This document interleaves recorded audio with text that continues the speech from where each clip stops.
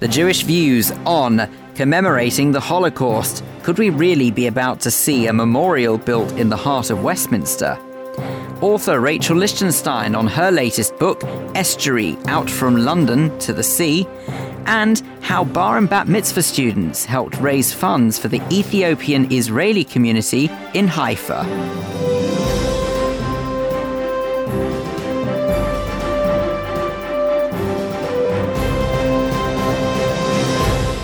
But first, with a roundup of the Jewish news this week, I'm Vivian Krieger.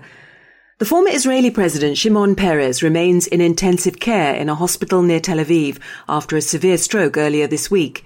His son Chemi gave a sober assessment of his father's condition, saying that the family would have to make decisions, though he didn't specify what those were. Mr. Peres, who's 93, is said to be in a stable and fully conscious state as he undergoes treatment. It's been reported that he had a visit from Benjamin Netanyahu.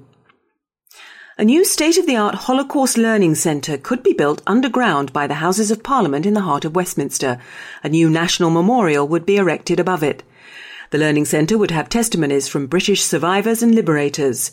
Both were key proposals of David Cameron's Holocaust Commission and will be implemented by the new Prime Minister, Theresa May. The Christian aid charity World Vision has suspended its operations in Gaza following Israel's accusations that the local director Mohammed El-Halabi had diverted £32 million of funds to the military wing of Hamas. A World Vision spokesman wouldn't confirm that 120 contractors had been laid off. The charity is one of the largest humanitarian organizations in the world. Israel's Shin Bet security service has claimed that El-Halabi was a Hamas member, but World Vision says he's a widely respected colleague who's worked diligently and professionally in fulfilling his duties. A groundbreaking new Duke of Edinburgh-style award scheme has been unveiled, which aims to broaden the experiences of bar and bat mitzvah children. It's been developed by the chief rabbi, who hopes to ensure that thousands of 12- and 13-year-olds will take part. If they do, it will mean that the coming-of-age milestone broadens out to volunteering in or outside the community and engaging in Jewish learning, amongst other things. Points will be earned with gold, silver and bronze awards. And finally, the American Jewish singer Adam Lambert, together with the band Queen, entertained 50,000 ecstatic Israelis this week at a concert in Tel Aviv. Original band member and lead guitarist Brian May even played a version of Hava Nagila. That's the news. For the sport, we join Andrew. Thanks, Viv. Rower Moran Samuel claimed Israel's first medal at the Rio Paralympics and celebrated finishing her third-place finish with the other precious bronze in her life, her son Arad, whose name translates as bronze in Hebrew. Israel's other medalist to date is shooter Doron Shaziri. He also won bronze to claim his 8th overall Paralympic medal. The opening day of the Jewish football season saw Premier Division champions North London Raiders suffer a 4-2 home defeat to Redbridge. The latter next faced a mouth-watering match against Hendon, who were 6-3 winners against FC Team. And finally, the world's second largest mixed martial arts promotion has announced it will be hosting its first event in Israel, with Israeli Noad Lahat taking on Scott Cleave as part of the card on the 10th of November. Remember, you can catch up on all the latest Jewish sport at www.jewishnews.co.uk. Andrew, thank you very much indeed. Welcome along to this week's episode of The Jewish Views. I'm Phil Dave. Let's start off, as we always do, with a look at this week's edition of The Jewish News. Joining me in the studio to go through it is editor Richard Ferrer and news editor Justin Cohen. Welcome to you both. Richard, on the front page, the headline reads, "Raising the Bar and Bat." Tell us more. Nothing to do with cricket, although you know that you raise the bat when you get to 100. But anyway, I digress. This is a very, very important community story. When I was 13, when I was a bar mitzvah boy, what a memory. Standout memorable moments, 30 years ago it was. Standout memorable moments for me were my Steve Davis snooker cake, not plucking up the courage to ask Rachel Fagan if she'd like to come. She was lovely. And getting Banana Split, remember them? To allow me to play Casey and the Sunshine's band Baby Give It Up. Made me feel like Pete Tong. Anyway, all these were great experiences for me, but they were hardly formative experiences. They were hardly experiences that created the man you see before me today. The chief rabbi has now decided to make bar mitzvahs and bat mitzvahs something that's part of the framework of a young Jewish person's life. So not only are you going to read your parashah, not only are you going to have your party, you're also going to have a 3-year process where you build up to it by learning about social skills, charitable skills, genealogical skills, looking at the history of the Jewish people and your own family. It's actually going to be a framework where you're going to have a rewarding and gratifying experience that will create, hopefully, a young man or a young woman into a young person for years to come. It's going to be a real rite of passage. Really exciting process the Chief Rabbi has introduced this week. Well, it looks sensational, but of course the only thing that bothers me, Justin, is that I distinctly remember my bar mitzvah being hard enough work as it was. I don't think I wanted any more work to add to it. Yeah, well, one of the interesting things about this new initiative is actually it's going to last for 3 years leading up to the actual ceremony. So someone going into year 7 at the beginning of secondary school will have an opportunity to do some of these activities and to make themselves a better person, as well as perhaps being more Jewishly engaged. So, for example, one of the things that they're planning on doing is having the Duke of Edinburgh style scheme with a gold, silver and a bronze award. So year 7 will go for bronze up to gold at year 9, the year of a bar mitzvah. And as part of this, people will be asked to raise money for charity, to do something within their community, within their shul community, to help it out. And also there'll be an opportunity for whole families to come together. So it will become something that isn't just about that boy or that girl, but their whole family can get involved. And one of the components will be learning family history, genealogy. I think that's a particularly interesting element of this whole project. But yeah, I think Donald Trump, if he was to have developed this scheme, would be talking about making bar mitzvahs and bat mitzvahs great again. Well, there you go. I don't think there's anything else to follow on from that. And I'd like to apologise to the Chief Rabbi for drawing that parallel there. So. Yeah. I think the only way we can possibly follow on from that is to talk about the next story, which is Naz Shah, the MP, of course, who was slightly disgraced a little while ago for posting rather inflammatory comments on Facebook about Israel, is going to address a rally against anti-Semitism. Yeah, an absolutely incredible lineup of speakers for this rally. This will take place on the opening day of the party conference, hours after the new leader, or likely the old new leader, is announced at that party conference in Liverpool. This is going to take place on the fringe of the conference. I suspect from this lineup that it's going to be an absolute packed to capacity, ram-packed, as Jeremy Corbyn might say, event where there are speakers from all parts of the party, from the hard left, representatives of Momentum. Ria Wolfson, for example, recently elected to the National Executive Committee, only Jewish member of the National Executive Committee, will be speaking, as will the Shadow Chancellor John McDonnell, who has raised a few eyebrows himself for being on this panel. But we'll also have the likes of Luciana Berger, Ruth Smith, who have both, of course, faced their own woes with anti-Semitism. There'll also be Shami Chakrabarti, now Baroness Chakrabarti, and Baroness Royal all speaking. And the idea, I think, is that this be a landmark moment, that JLM hope this will be a landmark moment where all elements of the party can come together and make it absolutely clear that anti-Semitism and other forms of racism, that this rally will also be for that, have no place within the party. As I said, the inclusion of someone like John McDonnell, who had recently stood on the same platform as Jackie Walker just a few days ago, of course, another member of the party who was suspended and then reinstated into the party to the great disquiet of many members of the Jewish community. The fact that he's on the panel has raised some disquiet, but this has an opportunity to be a really significant moment at conference. I'm sure one that will gain a lot of attention. Well, Rich, do you think that this could finally spell the beginning of the end? And by that, I mean, of course, of this saga that seems to have been dragging on for the best part of this year and then some. I think we got to the end of the patience in terms of the Jewish community and the Labour Party quite a while ago. I think the Shami Chakrabarti issue was probably the final nail in a coffin with many, many nails. I think Jewish Labour Movement, Labour Friends of Israel, all the other affiliations in the party that are putting this thing together should be applauded. There's going to obviously be some issues. People like McDonnell and Chakrabarti herself and, of course, Naz Shah are going to be controversial figures. But You open up any newspaper, be it a Jewish one or a national one, any day of the week, and you will see endless amounts of copy, endless amounts of stories, this ongoing issue with Labour and anti-Semitism. When will they get to the bottom of it? When will it be finally and utterly cleaned out of the closet? I personally, it's not anybody else's view but my own. I don't think that it's going to change until we have a change of leadership, and it looks very clear that Owen Smith is not going to succeed in taking over from Corbyn in a few weeks' time. Look at this week's paper of the Jewish News. We've got a story about Shami Chakrabarti saying that she would do it all over again after receiving a lot of criticism about becoming a peer. Labour donor being suspended, more councillors being probed over Zio claims. Every single day another can of worms. So no, this isn't going to do anything, but my God, I'd love to have a ticket for this event, and I'm a bit jealous that Justin's going to be there. Well, Justin, I'm sure that you will keep us informed as and when. OK, let's have a look now at what London Mayor Sadiq Khan, who is obviously not Jewish, but he's in the Jewish News. How come?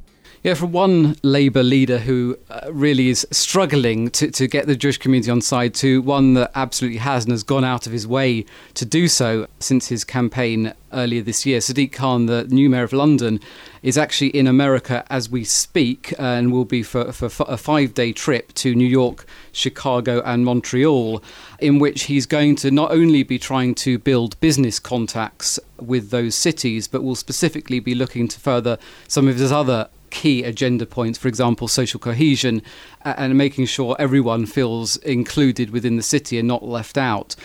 You remember, of course, that Sadiq Khan made it very clear when he campaigned to become mayor that he wanted to be a mayor for all Londoners. That was his key message.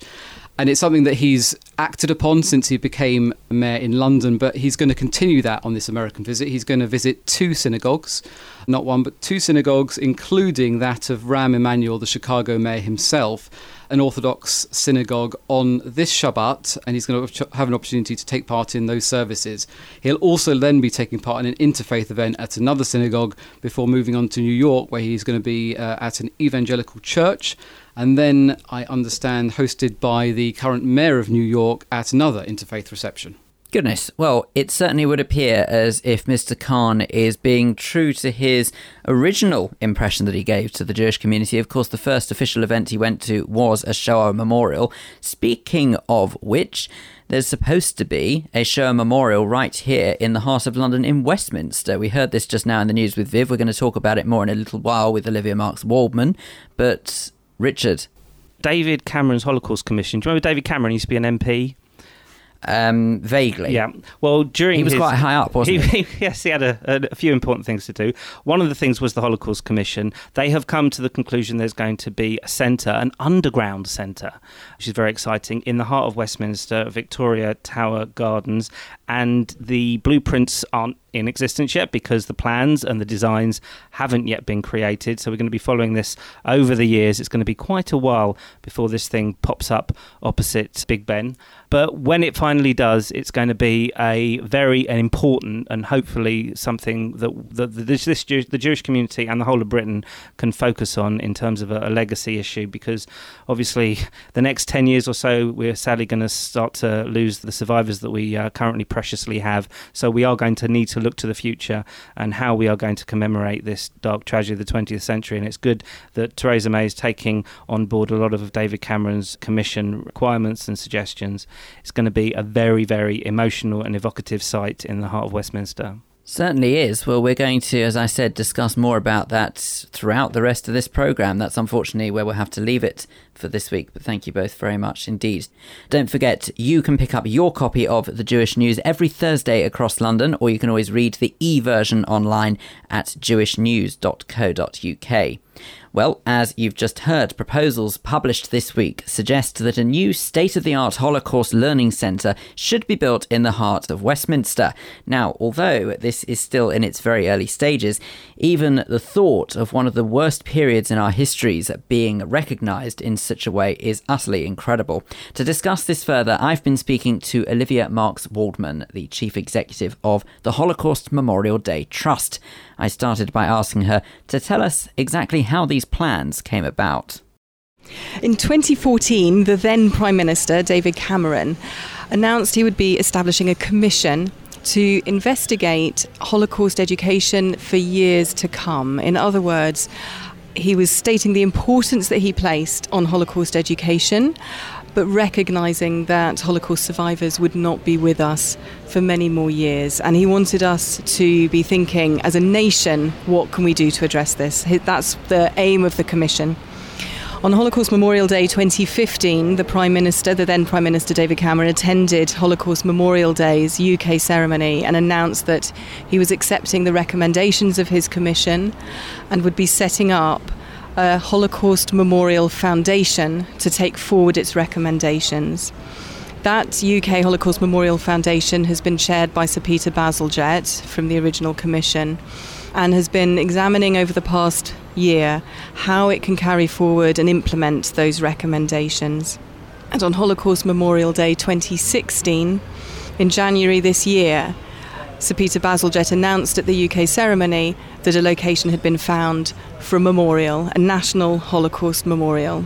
And that location, as many of your listeners may be aware, is Victoria Tower Gardens, right next to the Houses of Parliament. It's a really significant location. It just strikes me as a bit unbelievable, really, because obviously I have found out this news at the same time as most other people listening to this programme have. And I think I could honestly say that in my wildest imagination, I wouldn't have thought that it would be so prominent and so poignant right in the middle of Westminster. It does seem amazing to even think that this could potentially happen.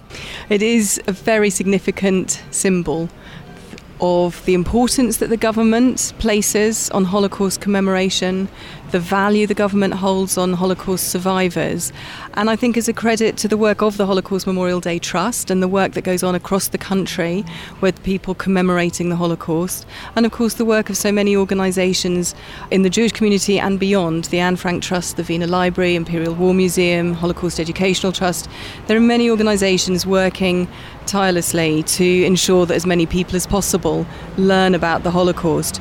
And this key recommendation for a Holocaust memorial, I think, fills the gap that these organisations haven't been set up to address. They're focused around education or museums or our work in communities across the country. And this national memorial will provide that focal point for the nation. And I agree with you, to have its location in such a significant and prominent place says a great deal about the commitment of the government to this issue. It certainly does. Well, you mentioned some fantastic organisations just now, including obviously your own. How do you envisage moving forward that those various organisations will work with government to make sure that this process is done as sensitively and as efficiently, I suppose, as possible? The initial recommendations from the Commission focused on two different areas. One was a national memorial, which we've been talking about, and the other was a learning centre. And the UK Holocaust Memorial Foundation has already engaged all these organisations and others such as academics in discussing what a learning centre could be, what it might look like, how it could ensure a message is reached to a wider audience whilst not duplicating the work of existing organisations. So we've already been engaged to an extent on those discussions. And the recent announcement about the memorial is carrying forward that other recommendation from the Commission. Why do you think it is? And I know this might be a bit tricky to answer because it might be one of those how long is a piece of string questions, but why do you think something like this hasn't happened sooner? Do you think there's any particular reason, or is it just that suddenly we've reached a stage where we now realise that Holocaust survivors are few and far between? In a few years' time, obviously, there'll be hardly any, if at all, left. Do you think that we've just woken up and realised now that of the importance behind it, or is there any other reason that this hasn't happened sooner? I think to an extent you've answered the question yourself. I agree with the suggestions you're putting forward. I think part of the answer has been that there actually has been a national memorial to the Holocaust in Hyde Park, and that has met a need. And we're now at the point where we're recognising that it is not big enough, it's not well enough known, it's not really appropriate for the enormity of the Holocaust and for what the Holocaust has meant to wider society. I think you're right that we're at a stage as a nation where we're appreciating the value of Holocaust survivors and how few there are of them. And I think part of the answer lies in the success of Holocaust Memorial Day in reaching communities across the country. And we can all see the appetite and the desire from non-Jewish communities around the country to mark what happened in the Holocaust and to learn from it. And just as a reminder, there are 5,500 local activities from Stornoway at the northern part of Scotland to Cornwall and Taunton. In every community in the country, there are people who want to mark the Holocaust and learn from it and commemorate what happened and what happened in genocide since then. And I think that's been part of the questioning as to why we don't have a national memorial to provide a focal point to match that local desire to commemorate too. You see, when one thinks, certainly from my point of view anyway, when one thinks of Holocaust Memorial, I think that one of the first places that comes into people's minds is somewhere like Yad Vashem. And Yad Vashem obviously has this massive impact on you. It's not just a Holocaust learning centre. It is a place where you almost experience, as close as anyone could even begin to imagine, what our ancestors must have gone through all those years ago. Do you seriously think that we could hope to achieve something like that in this country? Are people going to have the same impact upon them in whatever learning centre does come to be out of this? There are a number of different Holocaust memorials around the world. In addition to Yad Vashem, there are memorials that I know the Foundation have visited and given thought to, not only in Berlin and America, but other places too. There are different kinds of impacts. There are the ones that you've described at Yad Vashem. There can be a huge impact in something smaller and more reflective if it is done well and enables people to have that space, and it prompts people in the right ways to commemorate what happened in the past. I think this is a very exciting opportunity for somebody, for a design team, an architectural company, to come up with something that will be of lasting significance to Britain. Olivia Marks-Woldman talking to me there about proposals to commemorate the Holocaust with a memorial and learning centre in the heart of Westminster. Now, those with a keen ear might have recognised that we were out and about when I spoke to Olivia, and that's because we spoke after she'd just finished attending an AJR seminar at JW3, which meant I also got the opportunity to talk with Lily Ebert, a Holocaust survivor herself. Such significant potential plans meant that it was only right to get the thoughts of someone who went through the very event we're trying to commemorate. I asked Lily for her reaction to the proposals. I find it very important, really. I find at all education, to educate people, that is one of the most important things. And that is the only thing, really, what we can see of the Holocaust, the survivors, what it was like to survive. And now we know how to educate the next generation that something like that should never, ever happen again. But do you worry that if, let's say, in 50 years' time from now, when there's potentially going to be very few, if any, survivors left, is there going to be a risk of not being able to truly get the message across of what you and other members of the community went through all those years ago? We don't need 50 years. You gave me a very long time limit. A few years' times, really. Survivors, camp survivors, will be a very few here. Oh, it will be a few, not everybody can talk. And who can talk will be also very old already.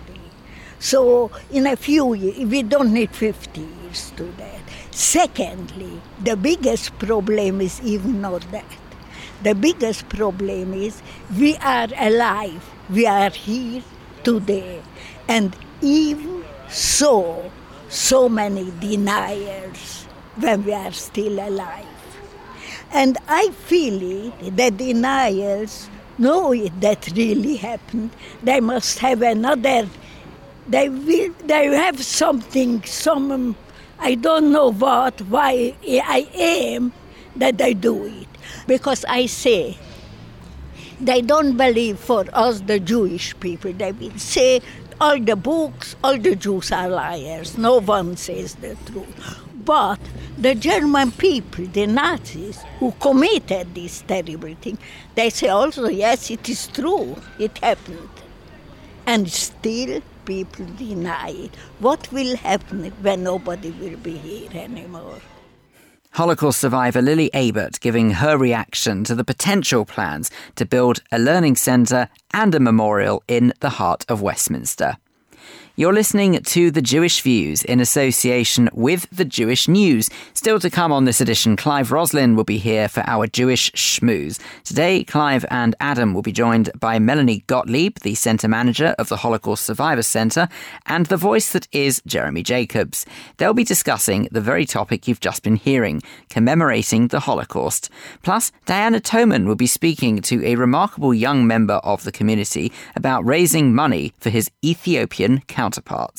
But first, Rachel Lichtenstein is possibly one of the most prolific writers our community has ever seen. Her latest work, Estuary, Out from London to the Sea, is published this month. Entertainment and culture reporter Kate Fulton has been finding out more about Rachel's new book by speaking to her.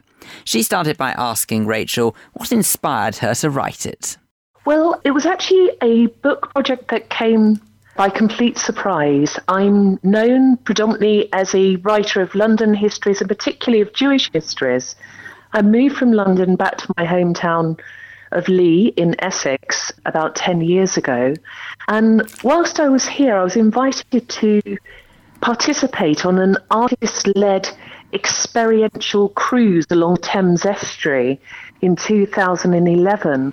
And the idea was to take a Thames barge for 5 days along the historic waterway with a mixed crew of artists. I was the writer, there was an archaeologist, a filmmaker, and various others, just to experience the river and see what was happening on that waterway at that particular time. And I kind of jumped at the chance because I grew up in Southend-on-Sea and I've always looked across at the estuary. But like many Jewish girls, I'd never been sailing or been on a boat before. So I thought this would be an interesting opportunity.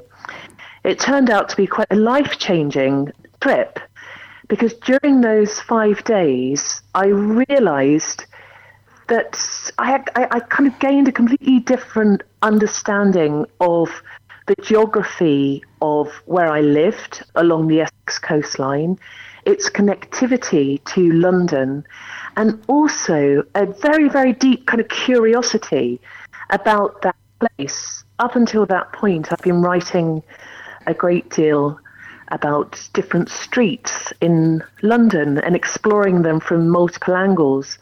And I thought of the Thames Estuary as a thoroughfare, as our kind of greatest thoroughfare, really, an entry point into London for millennia, and all the stories that could be told about that place. And I thought it would make an excellent subject for a book. And then during the past 5 years, I've now travelled up and down the river on about 25 different vessels and interviewed over 50 different people who've spent their working lives on the water. And it's been a really fascinating and very, very interesting book to research. You said that there was a Jewish connection. What sort of a Jewish connection is there? Well, it's very minimal for my books. I mean, the starting point for the book is really Tower Bridge and the Hall of London. And whilst I was sitting there on that very first night on the barge, I realised that it was somewhere near to Iron Gate Stairs, the place where my Polish Jewish grandparents disembarked nearly a century ago after a long, harrowing journey at sea. And then their boat, which was most probably packed full of Yiddish-speaking immigrants like them, who would have been taken off the boat and put onto tenders and then taken across to the shore and out into the streets of Whitechapel in a new life.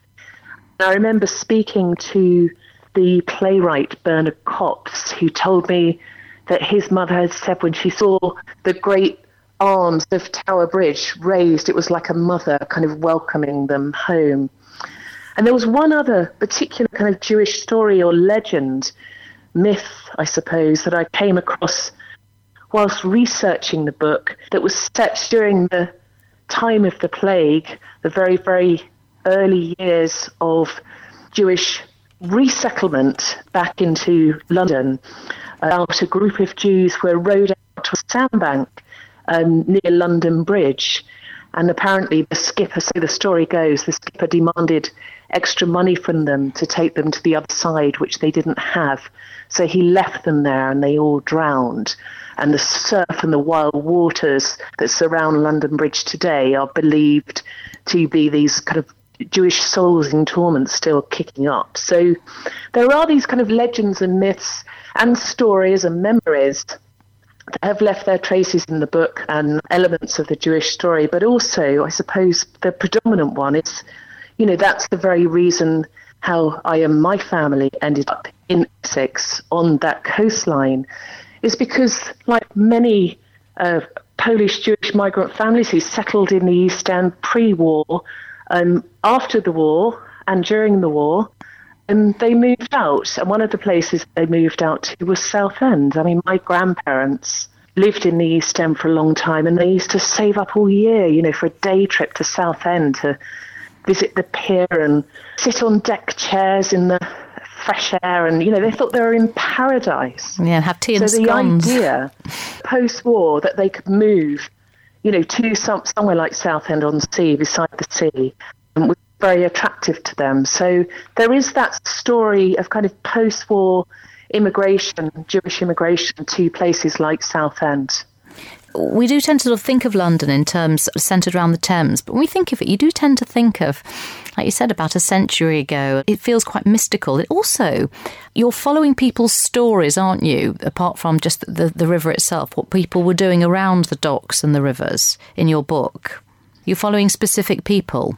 How did you decide who you wanted to focus on? Are they real? Find the people? Yes, and are they real? And how did you sort of find out about their background? Yes, every single one. It's a non-fiction book. The way that I always write books is I never kind of advertise or try and find people in that way. So it always starts, you know, one story leads to another. So after that initial trip on the barge, I became very curious. I wanted to get back out on the water again, and I wanted to meet people.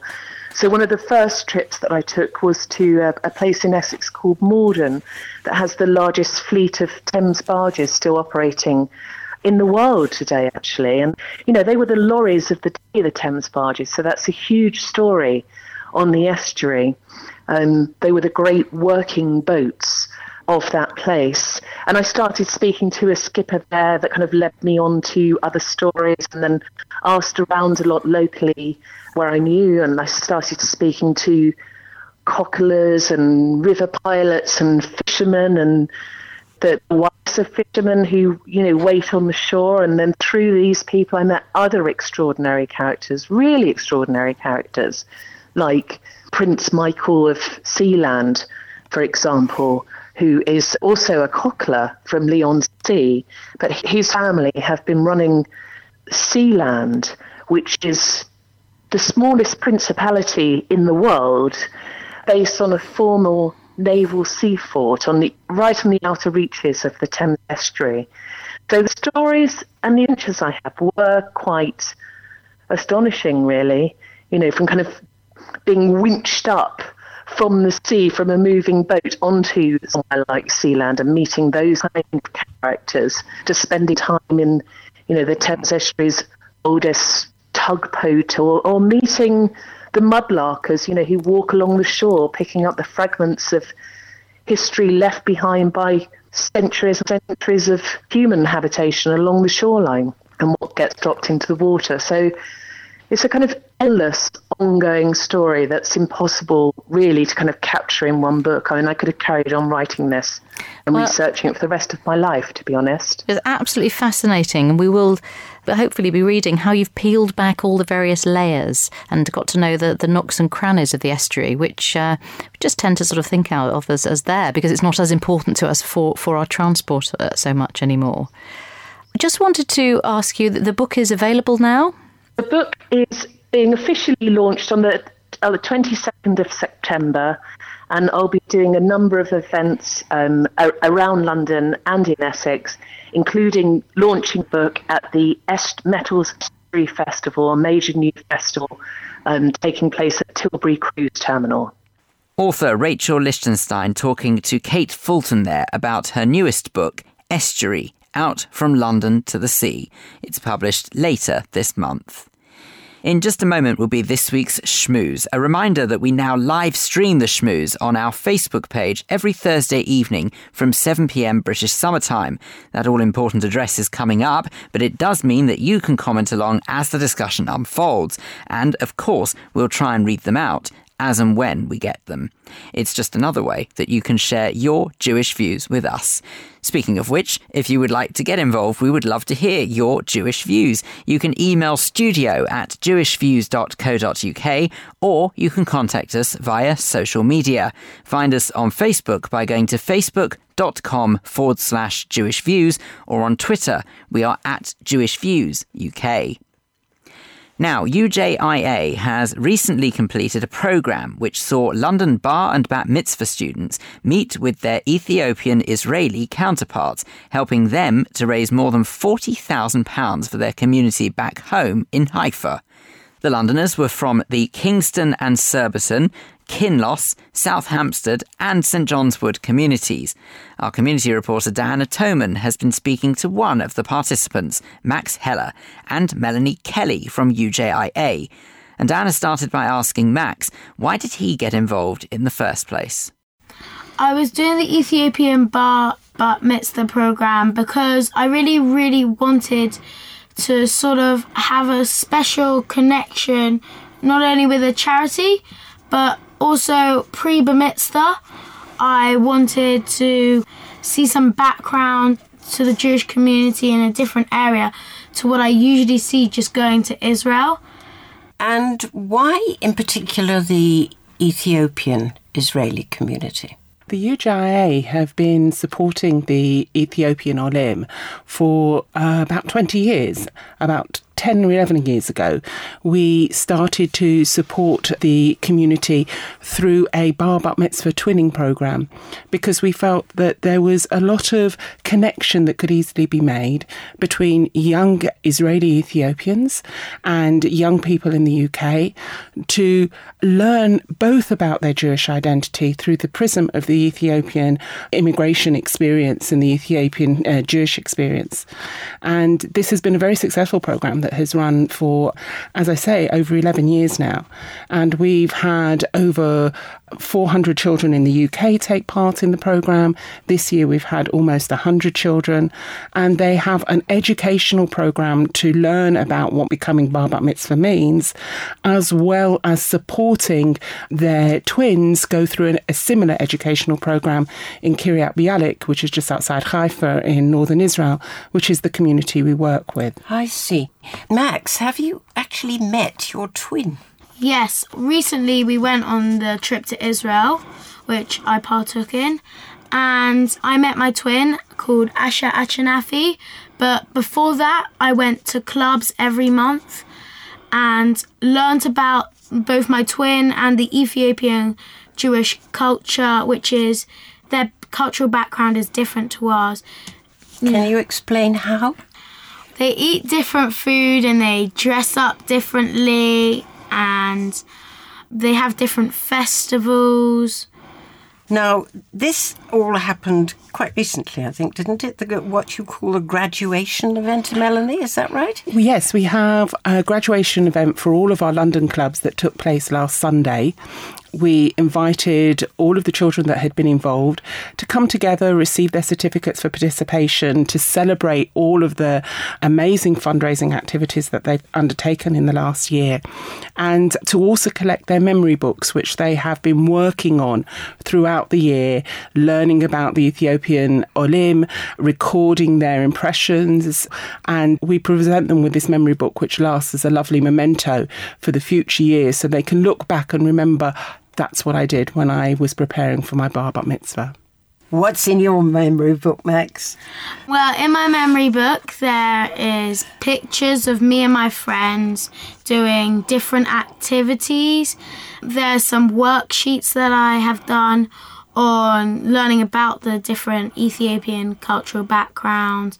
And also, I have got recorded messages between me and my twin over the past months, which I had.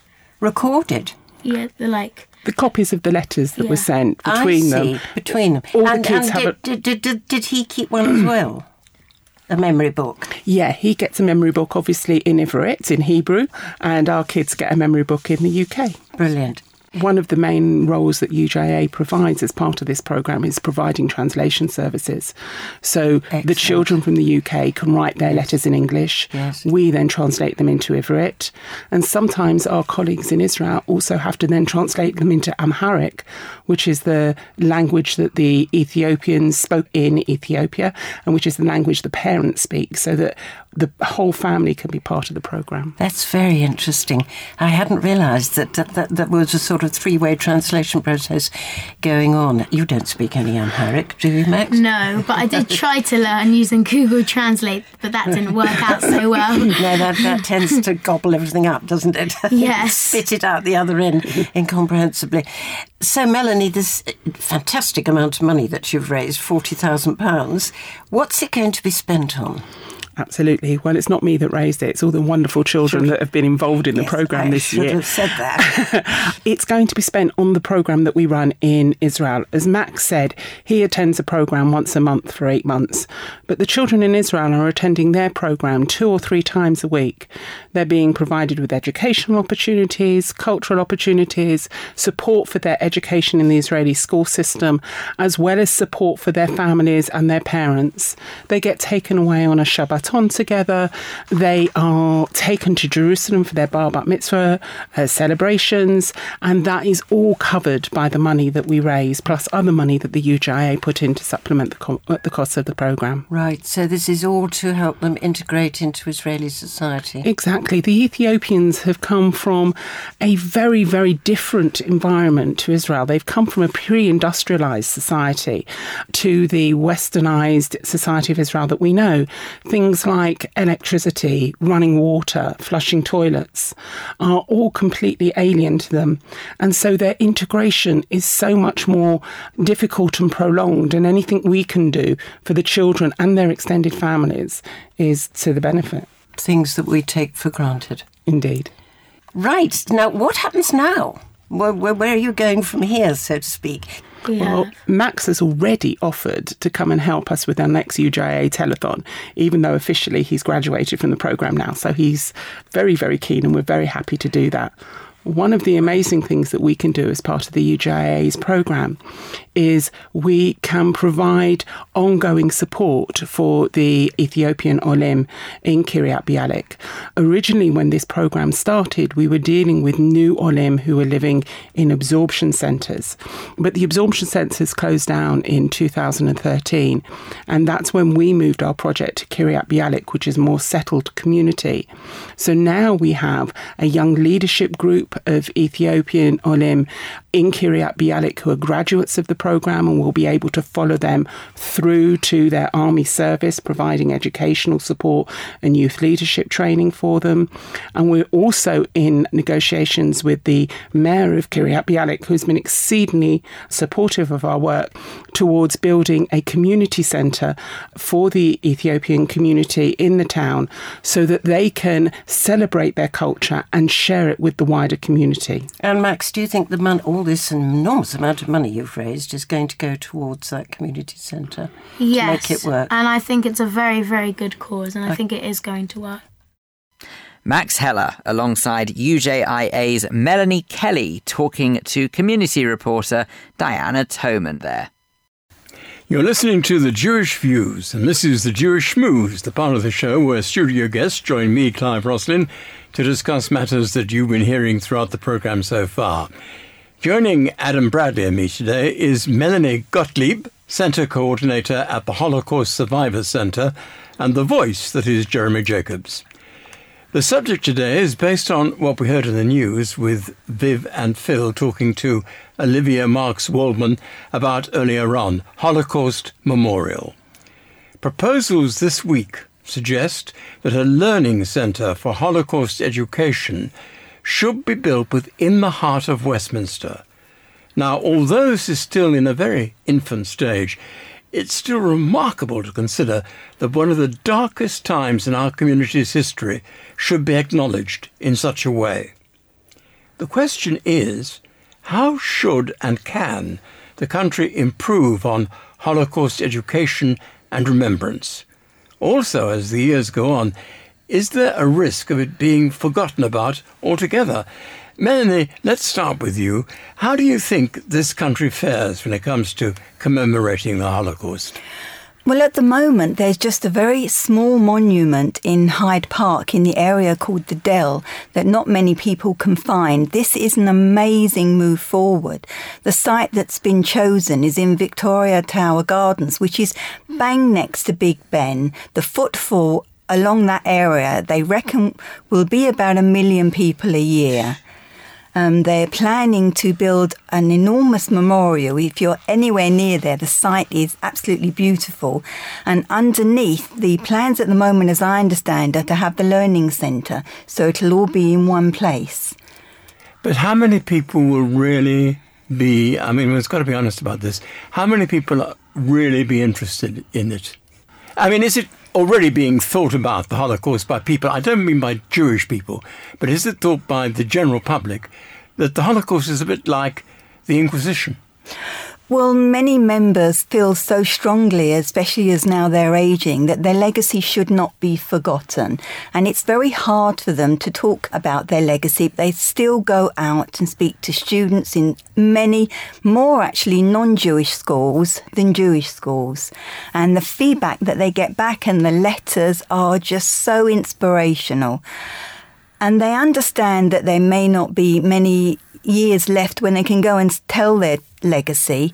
So they're always looking forward into the future. And one of my members has just been participating in a project run by Beth Shalom in Nottingham, in which she spent a week down there answering 9,000 questions.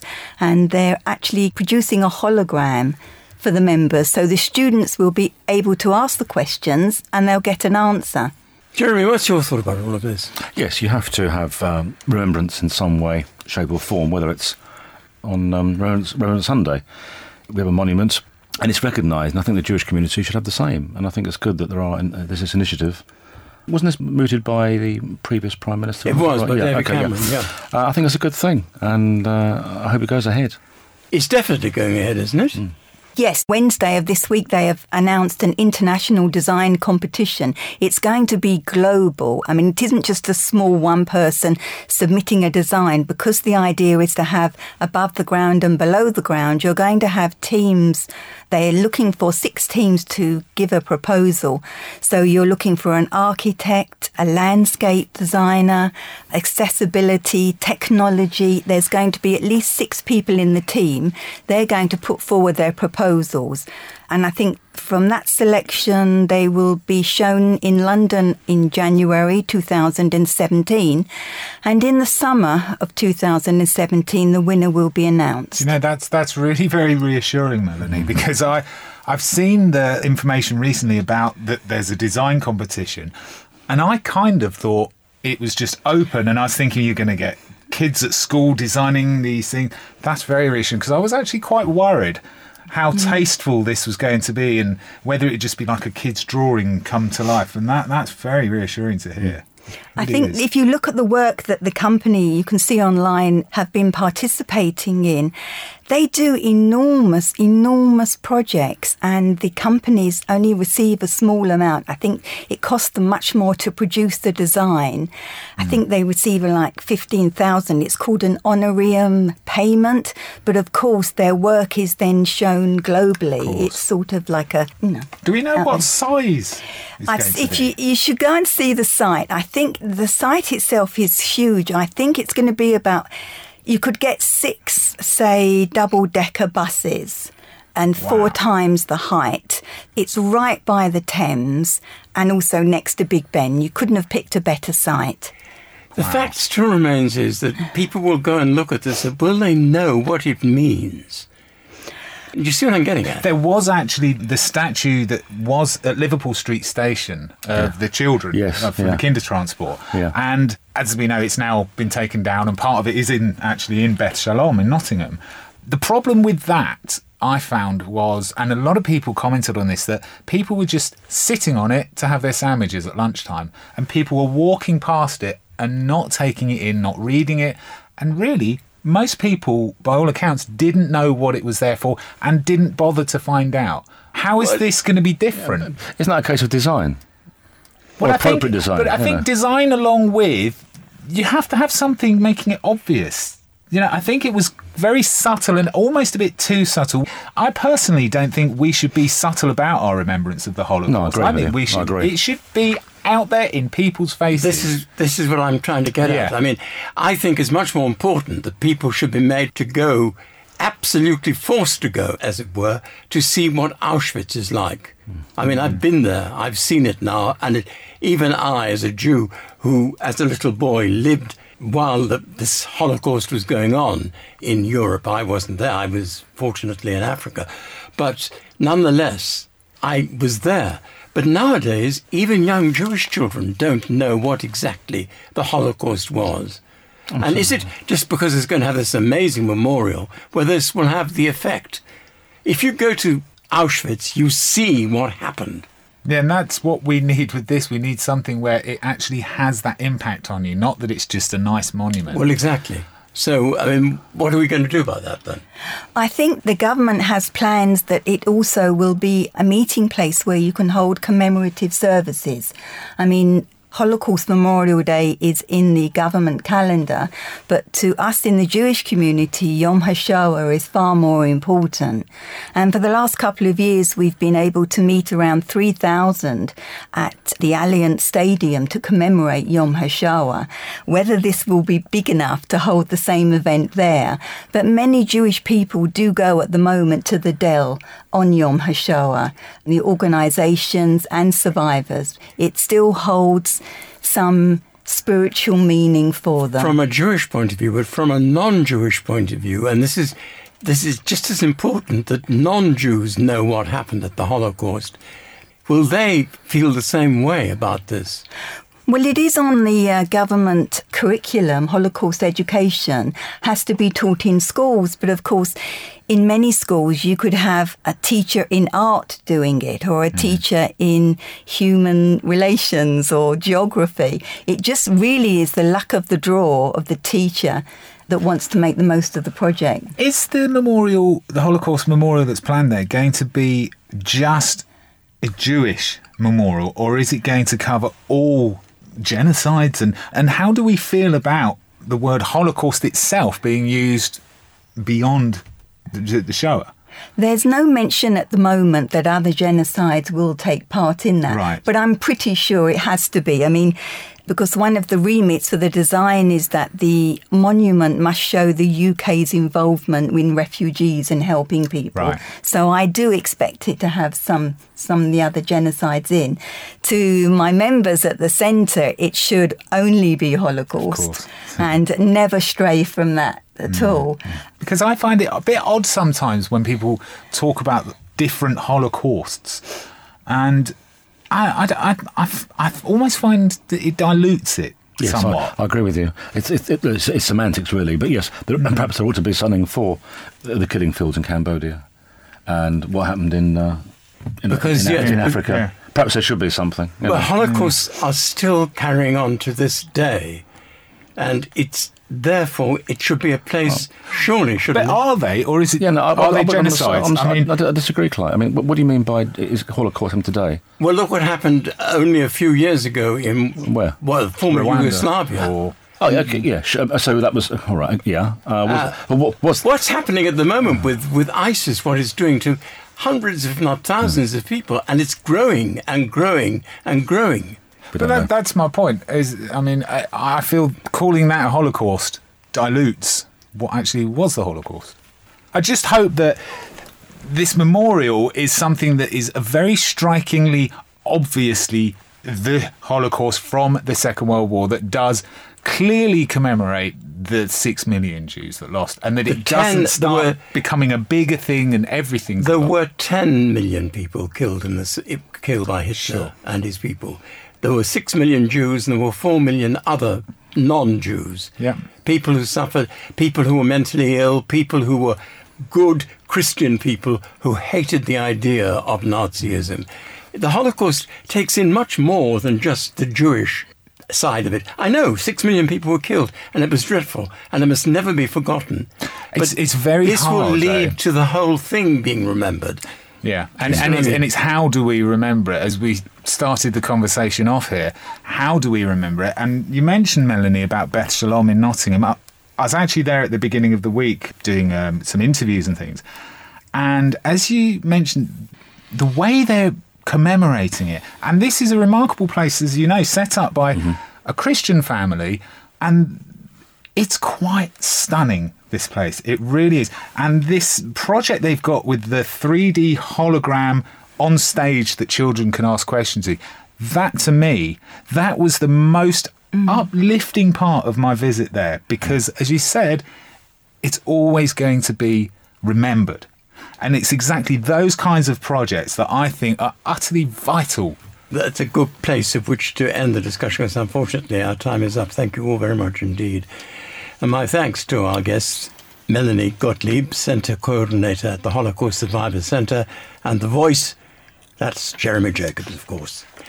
Please do feel free to share your Jewish views with us. You can email studio@jewishviews.co.uk, or you can contact us via social media. Find us on Facebook by going to facebook.com/JewishViews, or on Twitter we are @JewishViewsUK. And it's time now for our rabbinic thought for the week, and this time it comes from Rabbi Harvey Belovsky from Golders Green United Synagogue. The Parsha Kitetse contains more mitzvot, more commandments than any other in the entire Torah, and it covers a huge range. There isn't really one theme at all. Laws about marriage, laws about war, and laws about interpersonal integrity. Right at the end of the Parsha, the last two commandments seem like an odd juxtaposition and a very odd way to sign off. The last one is very well known. It's the requirement to remember and to never forget, all at the same time, the evils of Amalek. Amalek, the historic enemy of the Jewish people, attacked the Israelites as they left Egypt and surfaced at various times during the Bible story. And we're never to forget what they did, their intention, how they tried to eliminate us. Unfortunately, presaging our persecutors throughout Jewish history. But the mitzvah, the commandment before, that's also a little surprising. And it's a requirement to have honest weights and measures. And the text says you must have an honest hin, an honest ephah, and these were ancient measures, some of weight, some of volume, some of liquid, and some dry measures. There's a requirement to have absolutely honest measures. So much so that the Torah forbids us to own incorrect measures, let alone use them, in case we're tempted, or in case it gives us some kind of validation to measures and behaviours that are not perfectly honest. The rabbis consider the juxtaposition and recognise that sometimes our external enemies and our internal enemies are one and the same. God brought us out of Egypt to have a distinct national identity, one which of course the Amalekites refuted. But on the other hand, we have to have an internal identity, and that is exemplified by perfect honesty. God wants us to be a nation where integrity, good business practices and perfect honesty are our signature. And God wants us and brings us out of Egypt only for that purpose. So as such, the juxtaposition really makes sense. External attackers and internal attackers are doing the same thing. They refute the very reason for our existence. Honesty lies at the very heart of meaningful Jewish existence. Thank you to Rabbi Harvey Belovsky from Golders Green United Synagogue with our thought for the week. And that's all the Jewish views we have time for. Thanks to our guests, Olivia Marks-Woldman, Lily Ebert, Rachel Lichtenstein, Max Heller, Melanie Kelly. Thanks also to the Schmooze team, Melanie Gottlieb and Jeremy Jacobs. And of course, thanks to you at home for listening. And we mustn't forget to thank the team, including our producers Adam Bradley and Sue Greenberg. You can always listen to the most recent editions of The Jewish Views by visiting the Jewish News website, jewishnews.co.uk, and you can search for us in iTunes. The Jewish Views is brought to you in association with The Jewish News and is part recorded at the studios of Jewish Care in London. I'm Phil Dave. Do make sure you join us next time here on The Jewish Views. Goodbye.